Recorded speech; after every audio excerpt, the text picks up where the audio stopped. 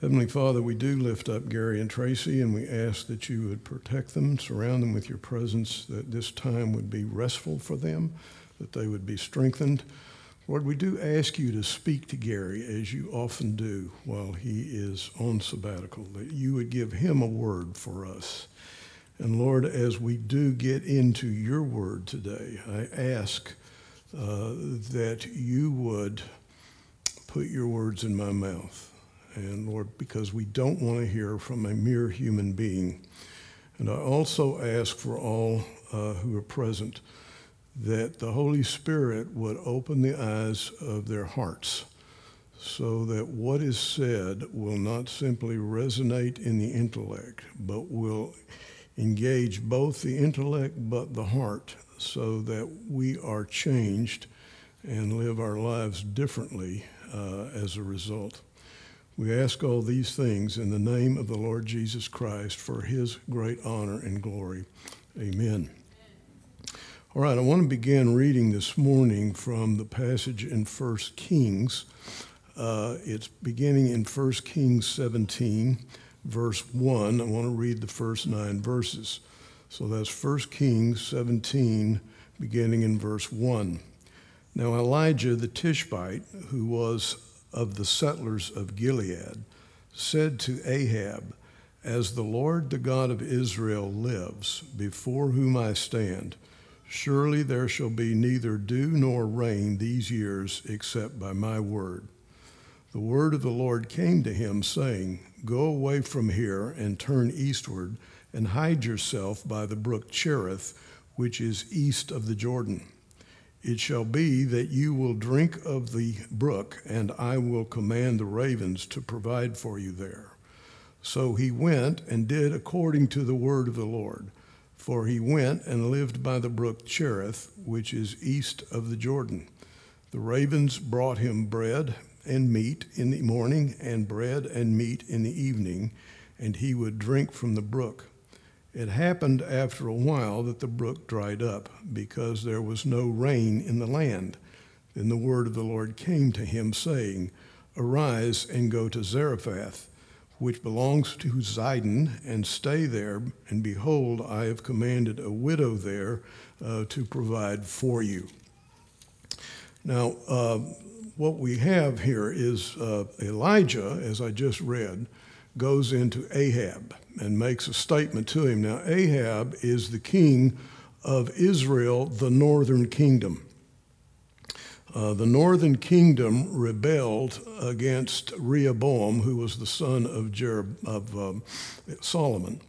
And when they asked Rehoboam to ease up on him, he wouldn't do it. So 10 tribes broke away and formed what we now call the northern kingdom.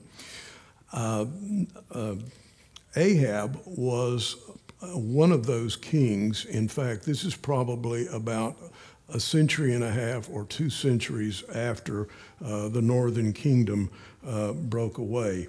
The northern kingdom of Israel quickly lapsed into idolatry under its first king and became worse and worse and worse as things went on. Ahab, who we all know is married to a lady named Jezebel. And Ahab and Jezebel brought Israel, the northern kingdom, into the worship of Baal. Now, Baal is the Texas pronunciation. My understanding is probably should be pronounced Baal, but I get confused with Baal, so it's Baal. But what the pair did, they were absolutely corrupt, and they introduced Israel into the worship of Baal. Now, Elijah, who is one of the great prophets of the Old Testament, goes into Ahab on his throne, and he makes this statement: "There will be no rain in Israel, in this land, until I say so." Now, that was not Elijah's idea. Obviously, the Lord had told him to go and make that statement to Elijah. And what he is doing here is he is bringing a drought on the northern kingdom. And this drought is a judgment from God. But this judgment from God against the northern kingdom is more than just a judgment. It's more than a I'm going to get you type thing. It is also what's called a polemic. Now, a polemic is an argument made in regard to a matter in dispute. And what God is doing here is he is making an argument, and his argument is with Baal. And the reason he's doing this and the way in which this argument is being revealed is that Baal is the god of rain as well as fertility. So God is saying to Baal, I am bringing a drought. What are you going to do about it? And the purpose of this polemic, this argument with Baal, is to show Israel, you are worshiping the wrong God. On top of that, you are worshiping a worthless God. You are worshiping somebody who's not, or something who is not a God of all at all. So what we have here is a similar thing in Egypt as well. You have this polemic to northern Israel or the northern kingdom. We also saw the same thing with regard to Moses in the land of Egypt. The plagues that God brought on the Egyptians, and there were 10 of them, each of those plagues were aimed at a particular god that the Egyptians worshipped. For example, the Egyptians worshipped frogs. In fact, the reason they did is they believed that the goddess Hokti dwelt in frogs, and she was the goddess who helped women in childbirth. So God says to Egypt, you like frogs? I'll give you frogs. If you want to see just how bad the frogs were, turn to Exodus 8, beginning in about verse 2. Now, I'm not going to do that. But the point is this. God is trying to show the Egyptians that these gods that they are worshiping are false gods, and he is at the same time revealing to them who he is, the true God. The gods they are worshiping are not gods at all, and they are absolutely incapable of doing anything about the supposed areas over which they rule, in this case, frogs. Now, why is God doing that? Because, number one, he loves the Jews, and his determination and purpose is to free the Jews from the Egyptian slavery that they've been held in. But secondly, he loves the Egyptians. And that's why he's trying to get the Egyptians to understand that they are worshiping false gods. In fact, many years ago, I had lunch with a rabbinical student one time, and we had quite an interesting talk about Moses in Egypt.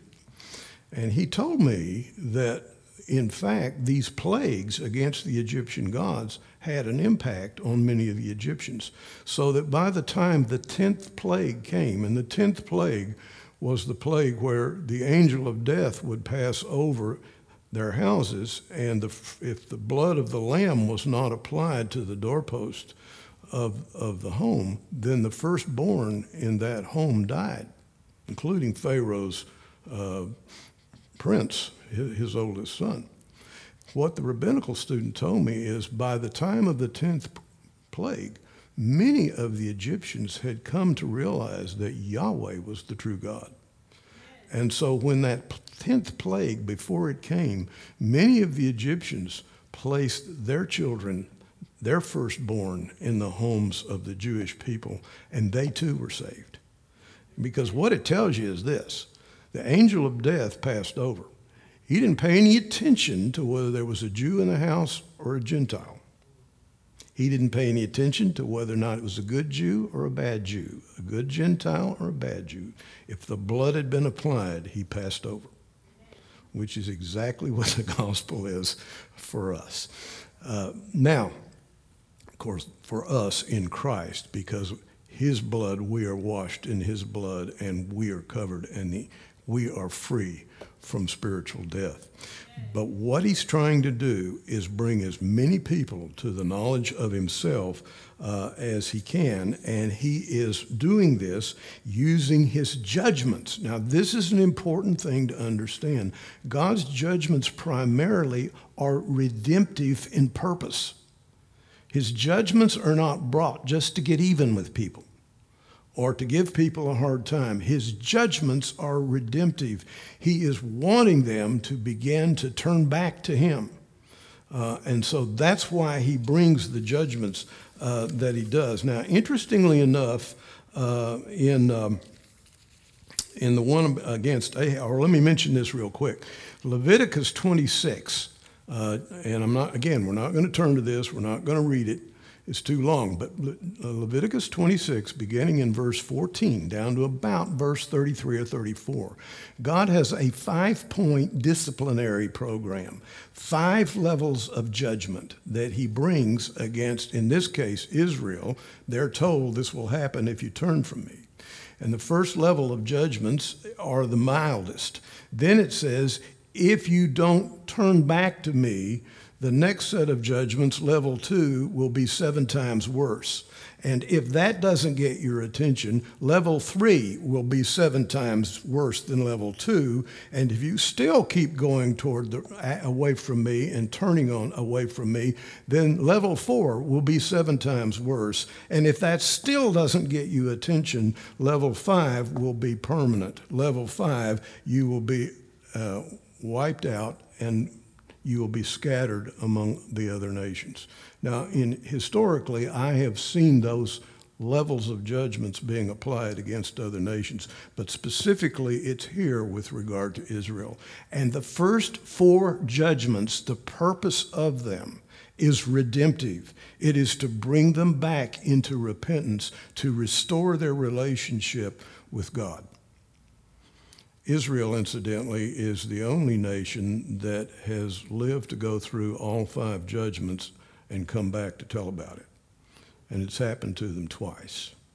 Other nations, when they hit level 5, you never hear from them again. God does not judge nations in the day of final judgment. That's people. God judges nations in this time-space continuum. So incidentally, that's what I was starting to do, is move back to 1 Kings 17. And that is Ahab is told by God, after he delivers the message, he's told by God to go to the brook Cherith, and he would take care of him and feed him. We see that ravens were bringing meat and bread every morning and evening. Now, I suppose you could say his food was being airlifted into him, or you could call it meals on wings. But what God is doing is understand that for Israel, for the northern kingdom, which is an agrarian nation, a drought is a major economic disaster. And so God is protecting his guy, his man, his prophet. He's protecting him in the middle of this economic disaster. He is providing supernaturally for Elijah. One of the things that you notice in the passage that I read is that the drought had an impact on the brook Cherith, and it began to dry up. Now, if it had miraculously remained the same as it had always been, Ahab, who by now is desperately trying to get his hands on Elijah, would have figured out where he was, because that's the only place that isn't drying up. But notice, and this is by implication, Elijah knows that God knows that the creek is drying up. Elijah knows that until the creek dries up, he doesn't need to worry that when it's dried, God will tell him where to go and what to do next. Okay? He does. He sends him to Zidon, which incidentally is Jezebel's hometown. That's the last place Ahab would have looked for him.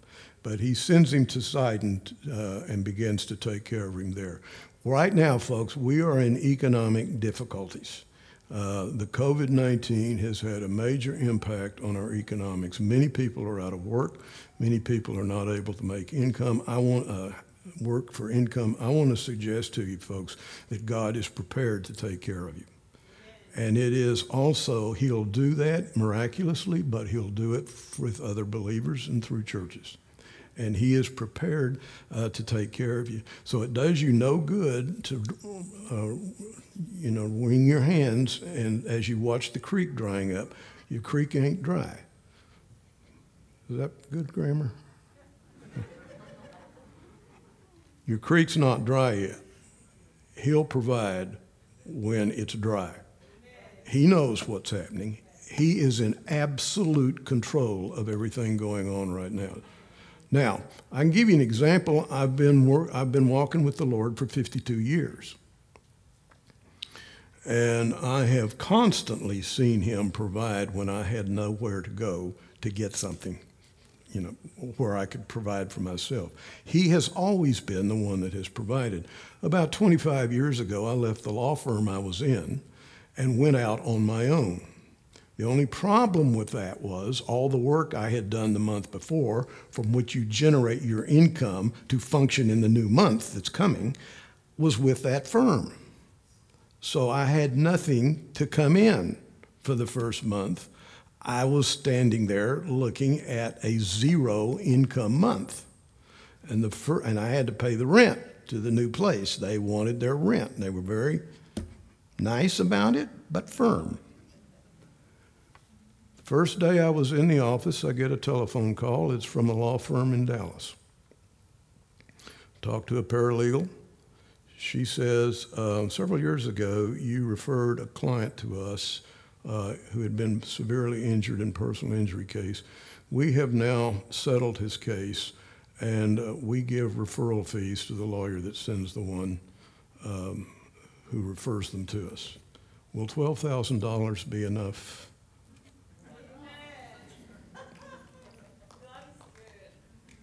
Yeah, and he's done that over and over and over, and I'm not special in his eyes any more than you are. So for the believer, this is not a time to be afraid. This is a time to learn to trust if you haven't done so before. Now is the opportunity to do exactly that. Let's talk a little bit about the United States, and let's bring 1 Kings 17 to the current, where we are now. And the problem we've got is that America at one time was a godly nation.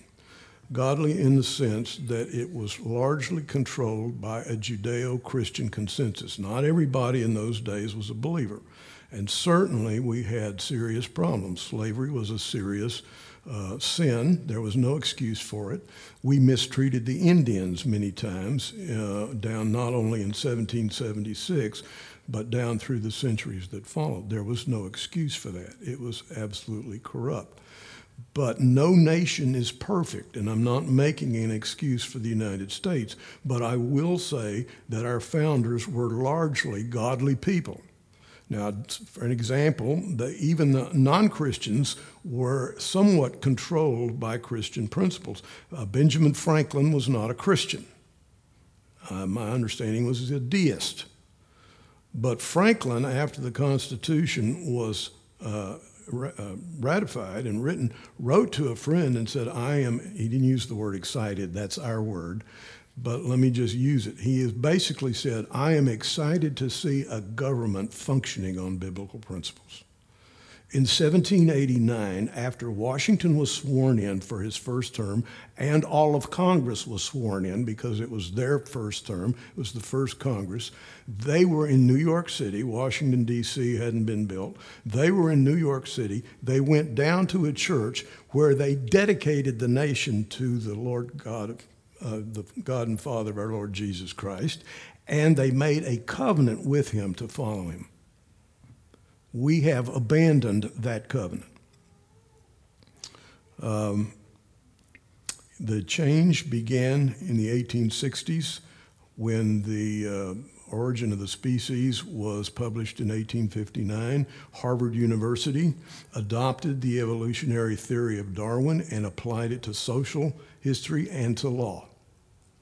By 1914, all of the great big universities of the United States had adopted. So now we have evolutionary theory being taught not just in science, but in social studies, law, etc. Prior to 1869, we were a godly nation when it came to the law. In fact, the early judges and lawyers of the 18th century and up to the first half of the 19th century were largely circuit riders, and they rode from town to town. They had 2 saddlebags on the back of their horses, and in those saddlebags they had 2 volumes, Volume 1 and Volume 2, of Blackstone's commentaries on the English common law. And they had, each saddlebag had a volume of Blackstone, and American law was largely based on the writings of Blackstone. And the foreword of Blackstone says this: all law, whether statutorily enacted or judicially determined, must of necessity be based on the principles of Holy Scripture. That was our law. Now, I will say this to you folks. I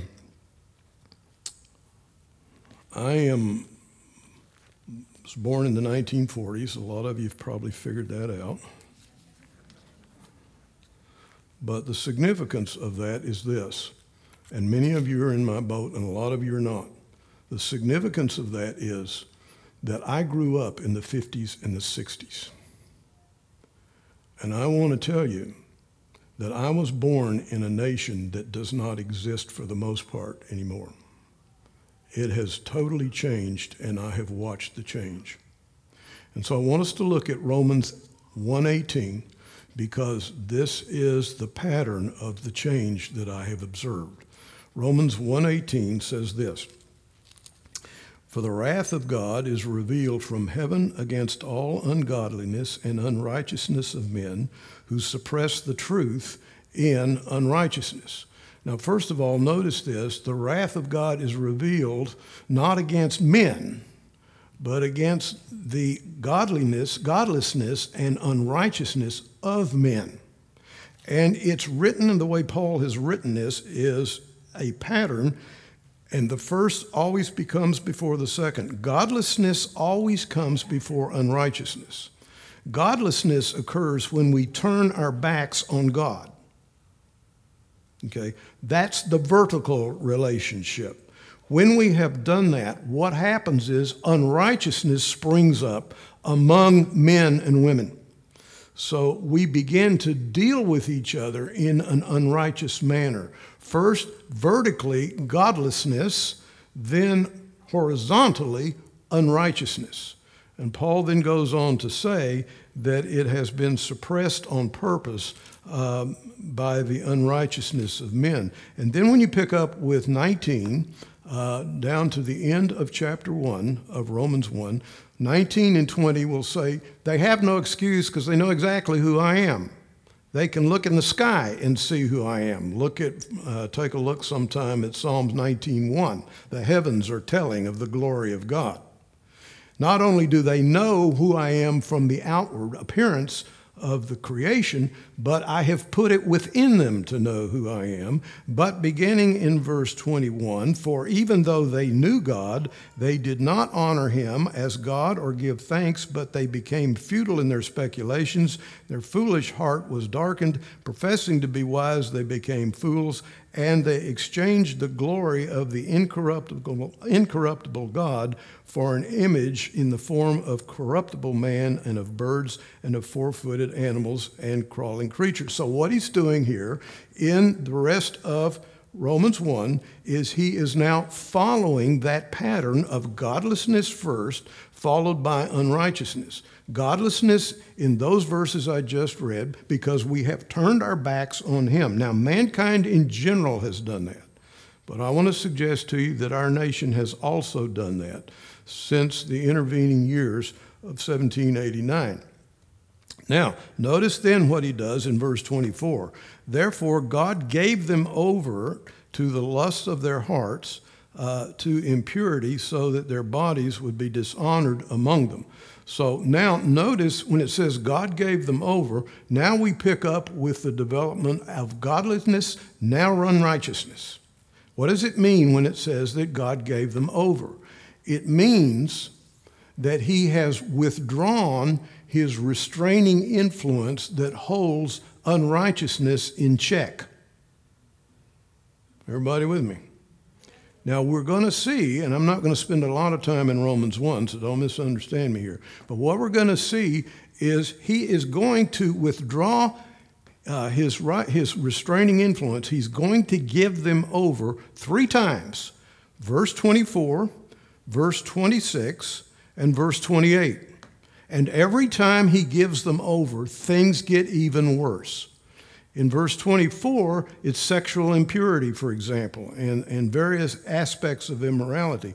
He gives them over again in 26, and now what have we got? Well, 20 says, therefore he gave them over.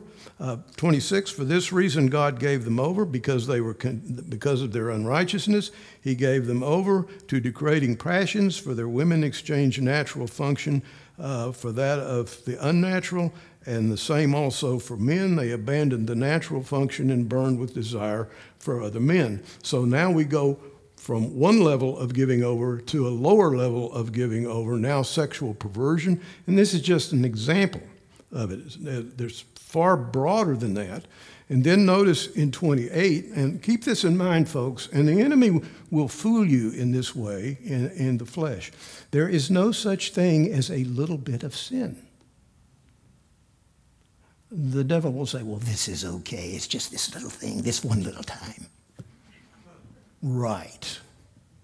No, he builds a wall because the next one little time, you won't remember the last one little time, and it gets worse and worse and worse and deeper as you go along. So you notice in verse 28, and thus, just as they did not see fit to acknowledge God any longer, God gave them over to a depraved mind to do those things which are not proper. What do we mean by depraved mind?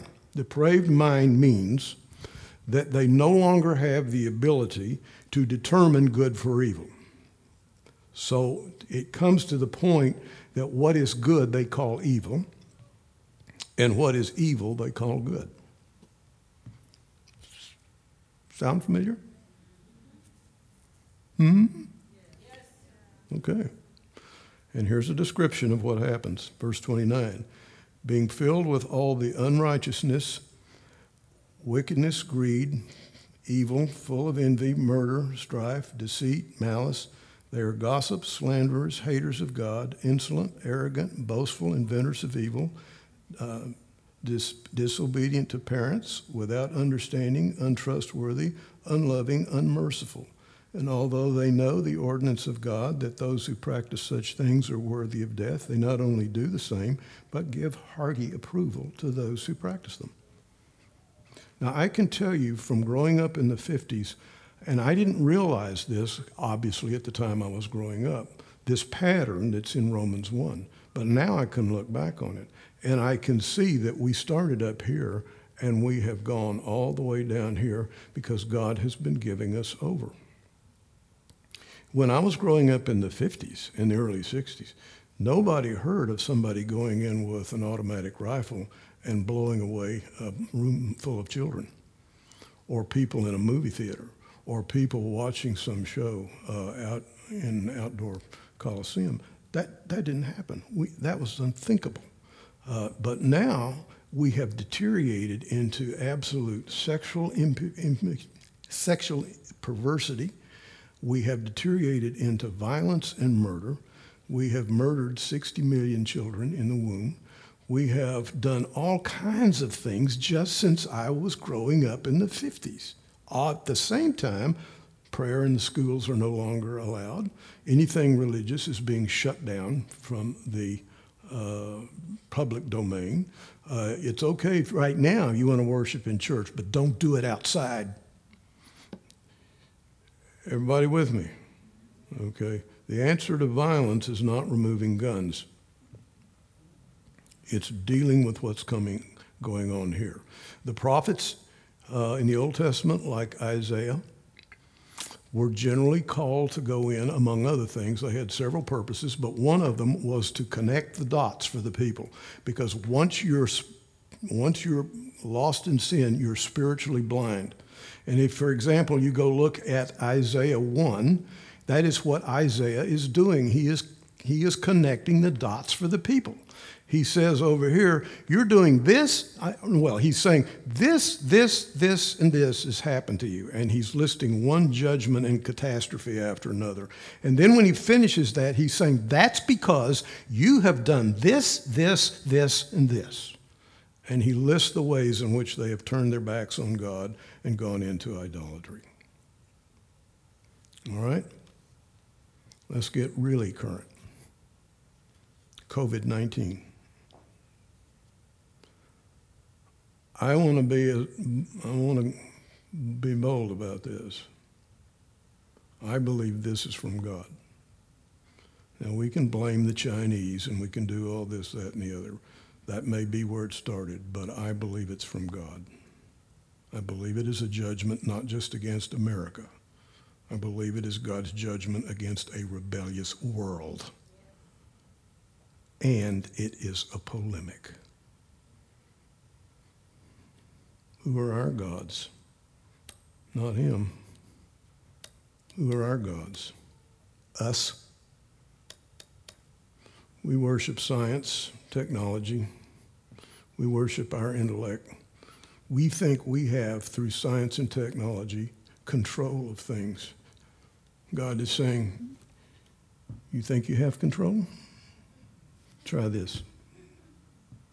It's not that he is trying to harm us. It is he is trying to get our attention.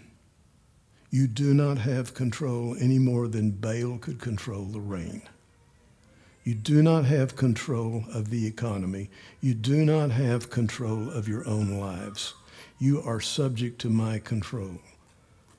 I control everything. And let me say to you that the chaos that you see, the violence that you see, don't put your eyes on that. Put your eyes on the one who has control. What is he doing? Ultimately, what he is doing is he is bringing the kingdom of his Son to revelation.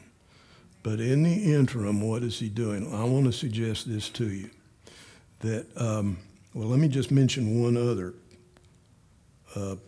what I would call a polemic, and that is, I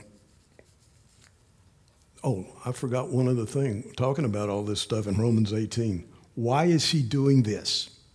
Why is he turning people over to their own desires?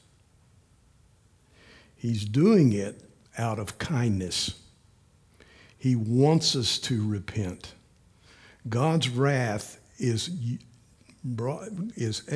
exercised out of kindness.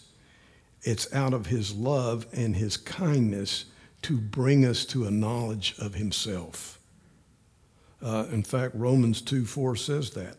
Or do you think it lightly of the riches of his kindness and tolerance and patience, not knowing that the kindness of God leads you to repentance? That's why C.S. Lewis refers, in a sense, to the kindness of God through judgment. His judgments are redemptive in purpose, and they are exercised out of kindness to us. That's why C.S. Lewis calls it a severe mercy. And I think he's right on. I think it is. But let me just share this with you. The eye-opener that I think he wants the church to have is from the violence of the mobs that are sweeping across the nation and the lawlessness. I think he's saying to the church, you better wake up. Because the violence and the mobs that are going are not about racism. They're about the destruction. The people who were the vicious killing of George Floyd, the people who were genuinely concerned about the racism were peaceful protesters. These folks are using that as an excuse, and they are aiming at the destruction not simply of the nation, they are aiming at the destruction of the church. Now, I say they may not consciously understand that, but Satan, who is behind this, understands it very well. He's more interested in the destruction of the church. This is a message to us to wake up. I'm afraid a large portion of the church is still asleep. It's business as usual. We're not having problems here, so that's there, and it's business as usual. We have to wake up, and he is trying to wake us up. It's part of his kindness and his love toward us. I read of a black police officer speaking to a white female woman protester. And this black police officer made this statement: "Lady, racism is neither the result of white or black. It is the result of sin. And the world's problems are the result of sin. Jesus Christ said, 'I am the way, the truth, and the life.' Not following him is the cause of all these problems." I wanted to hug him. Now, there is a brother who's got two qualities: great insight and courage.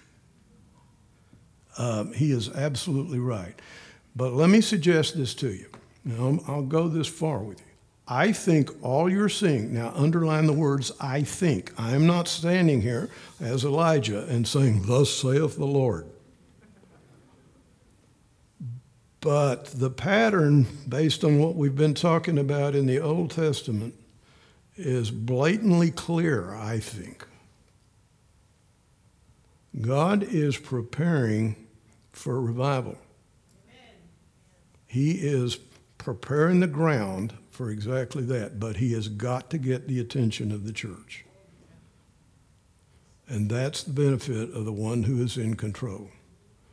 Now, the great thing is this: he is in control, and even though the devil will attack, he will actually use the devil to further the gospel against his own will, against the devil's own will.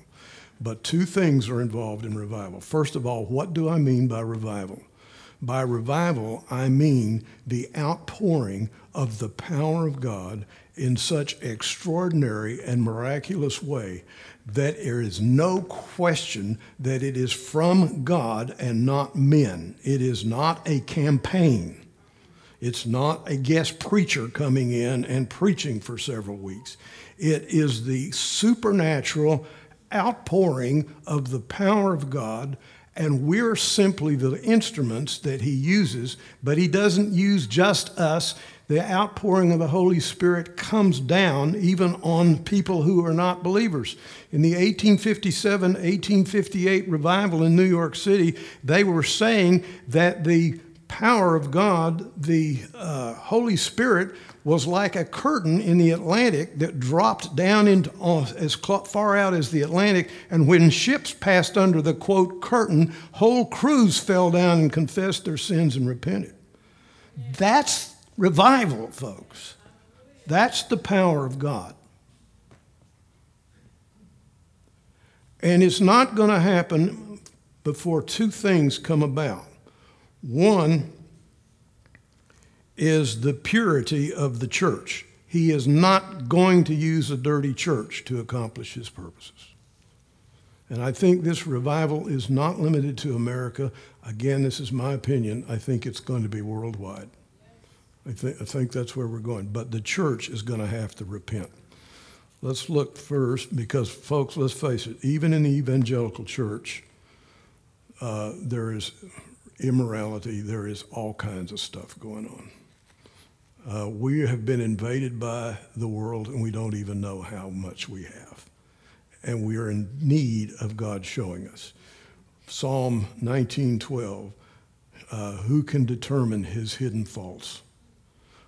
Psalm 139:23, search my heart, O God, and let me know if there's any unclean thing in me. We have to start doing that.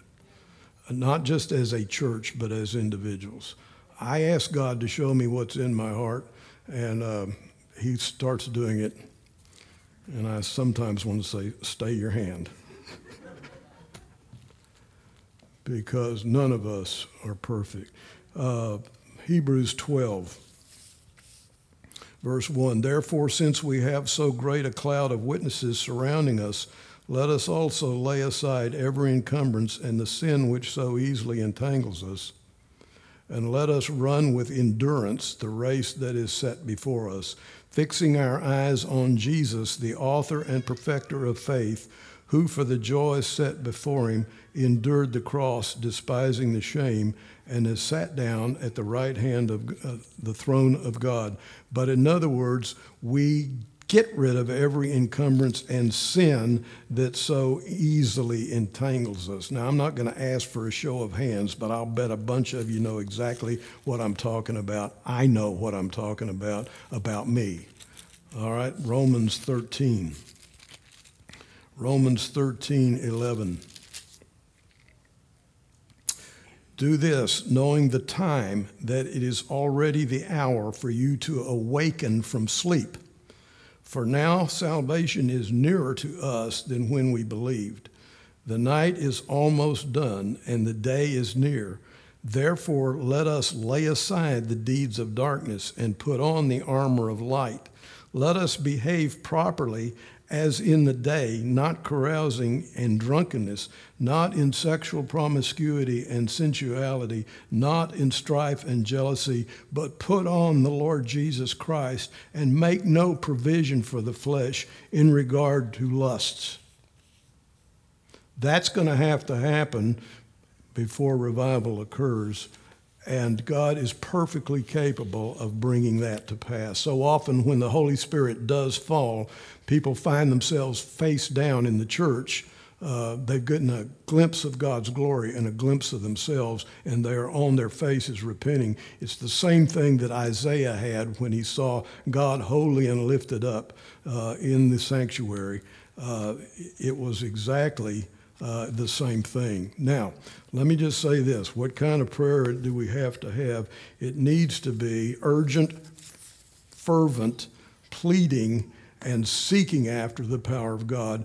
And it needs to be consistently and constant. It can't be now and then, bring revival. Lord, I just ask you for a little revival. And it's got to be ongoing. It's got to be urgent. It's only urgent when you realize things are desperate. That's why he's trying to wake you up. Anybody asleep? Okay. That's good, because I had all the seats wired. Now, let me suggest this, and I've got to quit. I'm almost done. But histories of revival show, and it starts with Acts 21, and when the power of God comes down, like revival does, the world looks at it and says, what is this? They realize it's not us. They look at us and they say, what is this? At Pentecost, when Peter stood up to preach, after, when they came out speaking in tongues, the people said, what is this? Okay, that's what we're talking about here. Every revival is preceded by constant, fervent prayer for him to bring that, often by various intercessors. And I want us to turn to Isaiah 62, and this is verse 6. Incidentally, if you want to know a good prayer for revival, start with Isaiah 63, verse 15. He begins and he confesses the problems and the sins of the people. And then he begins to cry out to God, and it runs all the way through Isaiah 64. And at the beginning of Isaiah 64, he says, "Oh God, rend the heavens and come down." That's a prayer for revival. Shake the mountains, read it. Go home and read Isaiah 63, 15, and through Isaiah 64. Isaiah 62. Verse 6, "On your walls, O Jerusalem, I have appointed watchmen. All day and all night they will never keep silent. You who remind the Lord, take no rest for yourselves. Now, that's the context of Israel with a walled city and guards on the wall. What would the context be for us? The watchman on the wall would be us. In particular, the watchman on the wall would be intercessors in particular, but all of us. How many of you are intercessors? Okay. We want to ask God to raise up more intercessors, because they're often the people that God speaks to. When God gets ready to bring a revival, he starts raising up people he wants to pray. And so we want to start even asking for that. Notice it says, all day and all night they will never keep silent. In other words, they will continue to intercede and pray. And then he says in verse 6, take no rest for yourselves. And then 7 is very interesting. And give him, God himself, give him no rest until he establishes and makes Jerusalem a praise in all the earth. Okay, until he establishes his kingdom in this world is what we're looking at. Now, I'm going to close, but I want to leave you with this just as an encouragement. Oftentimes, when I'm preaching up here, I usually close with a call to revival, but I wanted to spend more time on it than just having oh, by the way, be sure and pray for revival. I used to study in Southwest Seminary, not as a student, but when I teach in Bible studies, I'd go over there to prepare because they must have 8 million commentaries. And on one occasion on their third floor, I found shelf after shelf after shelf of treatises written by graduate students at the Southwest Seminary. And I found one, and I started reading it, that had to do with the history of revival. And in reading it, I don't know who the graduate student was, but it didn't matter. It became obvious it was the Holy Spirit. And so I'm sitting there reading it, and a student comes up to me and says, we don't see people reading those very often. I said, well, this one was written by the Holy Spirit. And he said, which one is that? And I said, I'm not telling you. This is mine. This is from that book. He has taken his people into partnership with himself, honoring them and binding himself, and made their activity through prayer a measure of the workings of his power. You want to hear it again? He has taken his people into partnership with himself, honoring them and binding himself, and made their activity through prayer a measure of the working of his power. That's what we've been talking about. Well, we need to close. Let me pray for us. Heavenly Father, I thank you that you have absolute control of all the things that are going on in this world. And Lord, nothing is outside of your control, and there is nothing that you have not foreseen. And Lord, I ask that you would raise up intercessors. And Lord, not just people who are normally that, but grant us the Holy Ghost urging, if you will, Lord, to cry out to you urgently for the outpouring of your Spirit, so that we might see powerful results that only you can produce and not us, that the world may see this and say, what is this? Lord, I ask that this would be worldwide. I ask that you would strengthen the churches in the nations right now that are undergoing persecution, that are in themselves already walking with you in power. I ask you to grant them even greater power and use them in the nations where you have placed them. And Lord, we pray for their protection.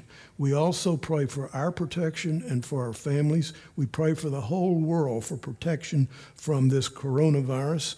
And Lord, we do ask that you will use this time as a means of awakening the church and bringing them to their knees in order that they might cry out to you, and you would hear from heaven, and you would rend the heavens and come down and pour your power out upon your people in an extraordinary and supernatural way, so that there is no question that it is anybody but you who is doing it.